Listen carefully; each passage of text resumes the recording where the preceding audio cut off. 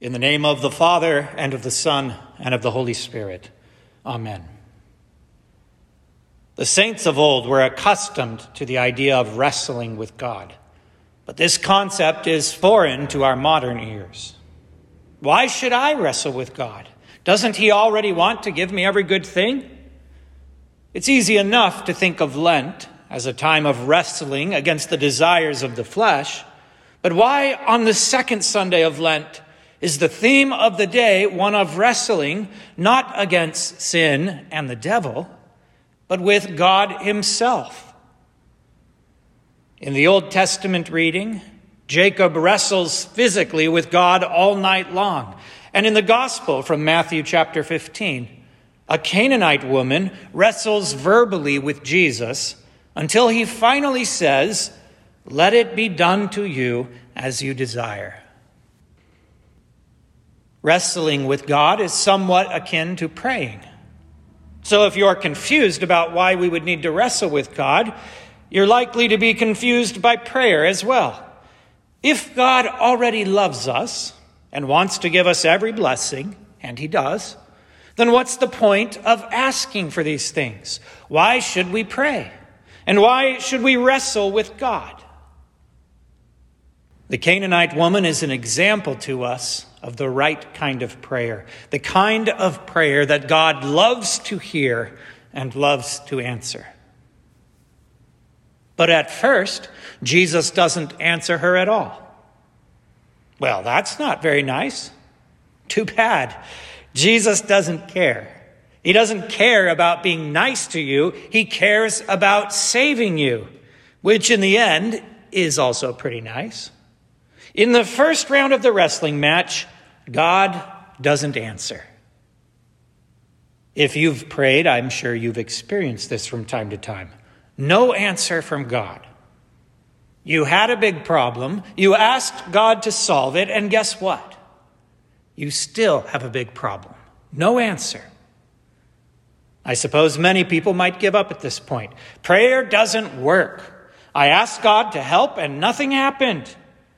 Dear Christians, this is only the first round. If God hasn't given you what you want, it's because he has a better purpose in mind. Don't let go. Keep wrestling. Round 2. The woman makes such a nuisance of herself, pestering Jesus, that the disciples run out of patience. Lord, make her stop. Send her away. When your children or grandchildren pester you, you might lose your cool. You might even give them whatever they want. Here, have 12 packs of Snickers just so they'll shut up. But not Jesus. He never loses his patience when you pray, and he only gives you what will be for your eternal good. Jesus doesn't give in. He doesn't give up. This is only round 2, and the night is young, Jacob. Let's wrestle. Jesus answers, I was not sent but to the lost sheep of the house of Israel. Now imagine that you had called tech support, and after waiting 2 hours, a man got on the line and said, I'm only here to help Guatemalans.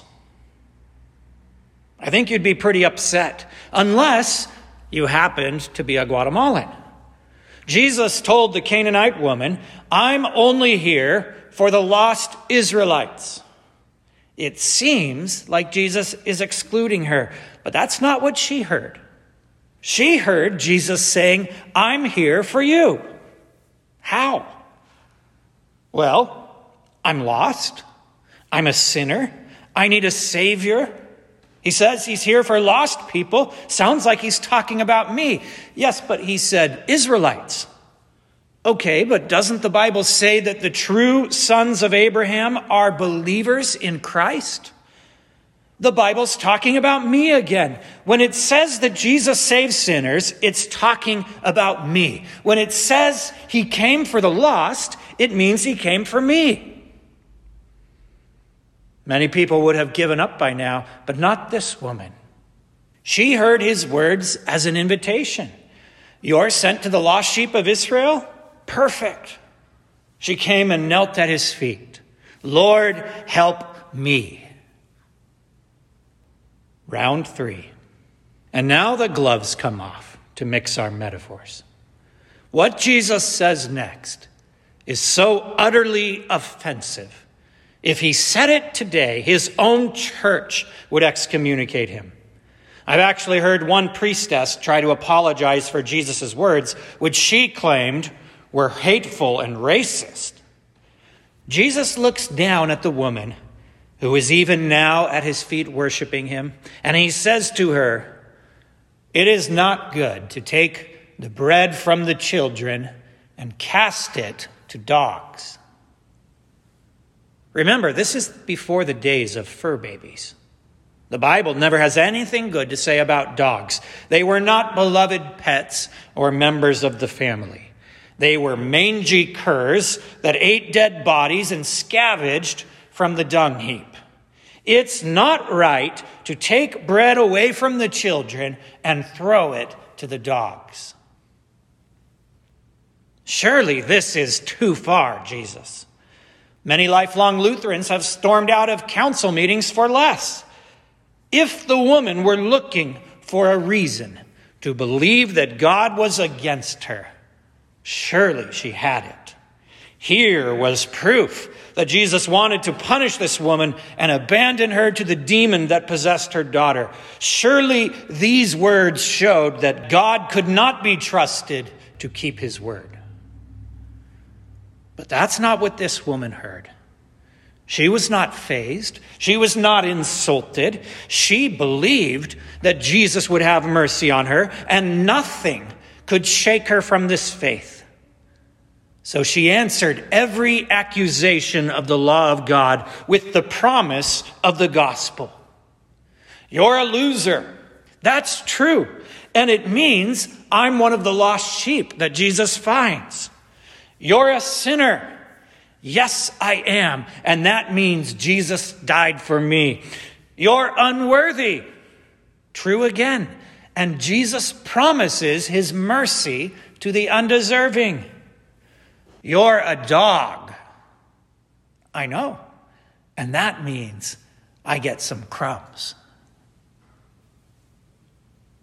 Round 4. No, there is no round 4.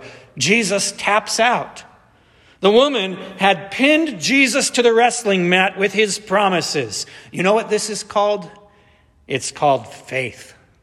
Faith hangs on to the promises of Jesus. Faith will not let go. Faith refuses to believe anything else. God has bound himself to his word, and it cannot be broken. He has promised you eternal life. He has promised that he will never turn a sinner away who comes to him for mercy. Faith holds on to these promises and refuses to hear or believe anything else. Now, from the beginning, Jesus had always intended to be merciful to the Canaanite woman. So why did he go 3 rounds with her first? In order to draw out that faith that he had placed into her heart. You might ask the same question about your own life. God has promised you eternal life and every blessing. If this is true, and it is, then why are you beset by troubles on every side? Why must you deal with heartbreak and sickness and every other evil in this world? Why does it so often appear as though God won't answer your prayers or is angry with you? Follow this woman's example and keep wrestling. That is, hang on to the promises that God made to you in your baptism. He promised to provide for you. Never let him forget. He promised to protect you from every evil, and when your last hour comes, lead you safely from this vale of tears to himself in heaven. Never stop reminding him. This day of the church year is called reminiscere. It's from the first Latin word of the introit, which in English is remember. Remember your mercy, O Lord, and your steadfast love, for they have been from of old.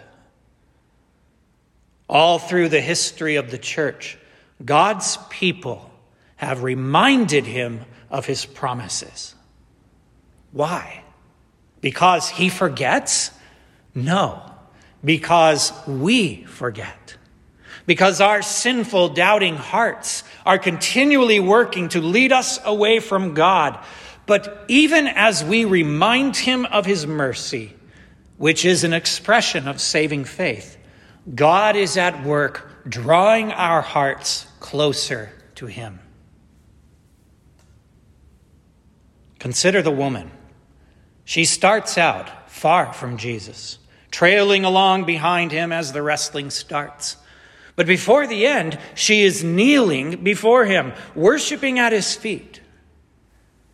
True worship of God is to remind him of his promises, and this is the faith that pleases him. That's why Jesus wrestles with you, to force the faith he has given you to grow stronger, even as he draws you to himself. In this wrestling, Jesus has no problem offending you in order to give you salvation. He may appear to ignore your prayers at first. And when he does speak, that is, when you hear his holy word, the law may sound harsh and threatening. Many people will say, "What do you mean calling me a poor, miserable sinner?" But not you. Armed with the same faith as this Canaanite woman, these words that you confess are simply proof that Jesus will have mercy on you. Sinners get forgiveness just as surely as dogs get crumbs. And even one crumb from the table of our Lord is more than enough. You were once far off, just as this Canaanite woman. But the wrestling with Jesus leads you once again to kneel at his altar, seeking mercy and forgiveness. Hear his words as they are spoken to you today. Woman, great is your faith. Let it be to you as you desire. In the name of Jesus, amen.